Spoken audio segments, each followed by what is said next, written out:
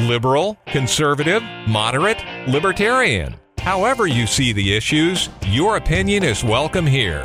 Join the American Viewpoints community on Facebook.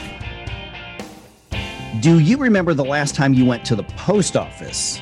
And I mean, of course, your mail carrier comes to your house or your business most days, but is there a reason that the Postal Service itself matters to you in your life today? Talking about in 2021. I'm Mike Ferguson. This is American Viewpoints. And the fact of the matter is, this is not a big secret. The U.S. Postal Service is in some financial trouble and has been for a very, very long time. I'm joined now by Art Sackler. He is with the law firm of Sackler, Brinkman, and Hughes. And Art, you are involved in the Coalition for a 21st Century Postal Service. And let me start with the situation itself. If my budget in my house or my business was proportional to the post office's, I would have been bankrupt a long time ago. How bad is the actual financials that the Postal Service has at the moment? Then we'll get into why that matters.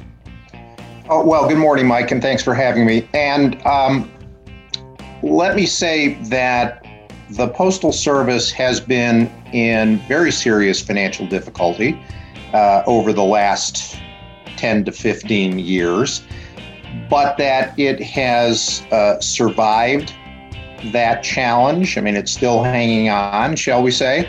The major problem, well, there are two major problems that have caused a serious problem for the Postal Service. One is what they call the, quote, secular shift, end quote, from paper to digital communications. I think many of your viewers do some business online, their banking and so forth. Their communications are largely not on paper, maybe the occasional greeting card, that kind of thing, but everything else is email or text or whatever it might be. And that has cost the Postal Service in a very big way. Their first-class mail has been cut pretty close to in half over the last, say, 12 to 15 years. The other big driver, and it's been a huge one, we're talking about tens of billions of dollars, is an obligation to pre-fund, in quotes, the retiree health benefits of the Postal Service.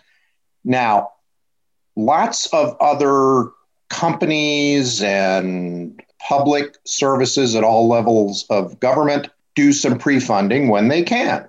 The Postal Service is the only entity we can find in the public or the private sector that is required to pre-fund its retiree health benefits. And that started out at some $5.5 billion every single year. Well, the Postal Service stopped being able to afford those payments in 2011. Starting in 2012 and ever since, they have defaulted on those payments. Not that the amounts owed have been forgiven, they've just been tacked on at the end, but there's been no penalty for them, and for good reason. They really were in a situation where they could either pre-fund these benefits or deliver the mail, so there wasn't a real choice there. Why is specifically the USPS important right now? We do have private sector carriers out there. Is there an argument to be made that for whatever reason, their business model and operations just are outdated and maybe it's time to move on? I think you have to differentiate between packages and mail, which the Postal Service does by law. Mail remains a monopoly product, and then packages are on the competitive side of the Postal Service. And that situation has actually worked out until lately very well. Packages do compete with FedEx and UPS and now Amazon and DHL and you name it, on price, on delivery, and so forth. The market dominant classes have competition on the digital side, but if you're going to send something by paper, you have no choice but to go by mail. The business model of the Postal Service has actually been not that bad. Having an integrated network which delivers your mail and your packages better and reliably so than you would get in, I guess the most accurate comparison, at least with mail, is foreign posts where it's not as reliable as the Postal Service. But in terms of the system's value, Mike, this last year plus during the pandemic has brought home, we think, to the American people how invaluable the Postal Service actually remains in delivering all those medications and all of the groceries and the Lysol and you name it, whatever everybody needed, the Postal Service delivered, even as many of its frontline workers fell ill. I mean, we're talking tens of thousands here. And unfortunately, I think it's well north of 100 who died. But they bravely were at the front lines, making sure that everybody got what they needed. And it really has reminded us that the Postal Service is not obsolete, that it remains an essential part of the national infrastructure. Art, I've just got a couple minutes left here. We're visiting with Art Sackler. What's the solution then, given the financial strains on the post office? What is at least an idea that people could consider to shore up the financial health if it's that crucial to have the post office amid all the private sector competition? Well, one big point is to repeal the requirement to pre-fund and to merge those postal retirees who are not already in Medicare, and it's about maybe 20 or 25% of them, into Medicare. That'll save the Postal Service tens of billions over the years. This pre-funding thing, which is, was well intended, but a little nuts, it just has to be repealed. The Postal Service just delivered about 2 months ago a strategic plan that they call Delivering for America. That's a radical transformation of the Postal Service.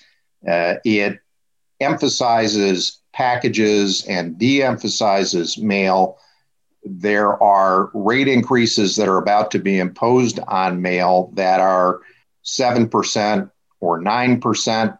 And this is after 15 years of annual CPI increases at 1 or 2%. I should mention to your listeners, Mike, that the size of the postal reliant industry in the United States is huge. It's about 7% of GDP. These are companies all over that collectively generate about $1.6 trillion in sales and employ over 7 million people. That doesn't include the Postal Service itself. That industry is now jeopardized. Jobs are jeopardized. Small businesses to which the Postal Service is a lifeline are going to get hit very hard. Charities for whom solicitations through the mail are far and away their most effective means of securing donations, they're going to be badly damaged. Rural America, which is so much more dependent upon the Postal Service than those of us with urban and suburban choices, is going to be dramatically hit.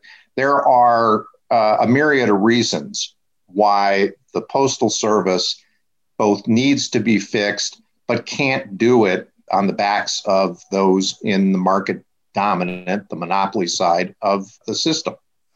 Okay, Art, how do we learn more about what you're arguing for in the situation and the advocacy you're doing? Well, go to 21stcenturypostal.org. All right. So, Art, appreciate the updates on that. Sounds like this is something that's going to be a long time ongoing conversation. Let's chat again in the future as the proposals maybe work their way through Congress at this point. Sounds good, Mike. Thank you for having me. Just ahead, a different look at one of our most heated debates right now, teaching or indoctrinating young people in school. Find out how today's civics and history classes could change America in the years to come. That's just ahead right here on American Viewpoints.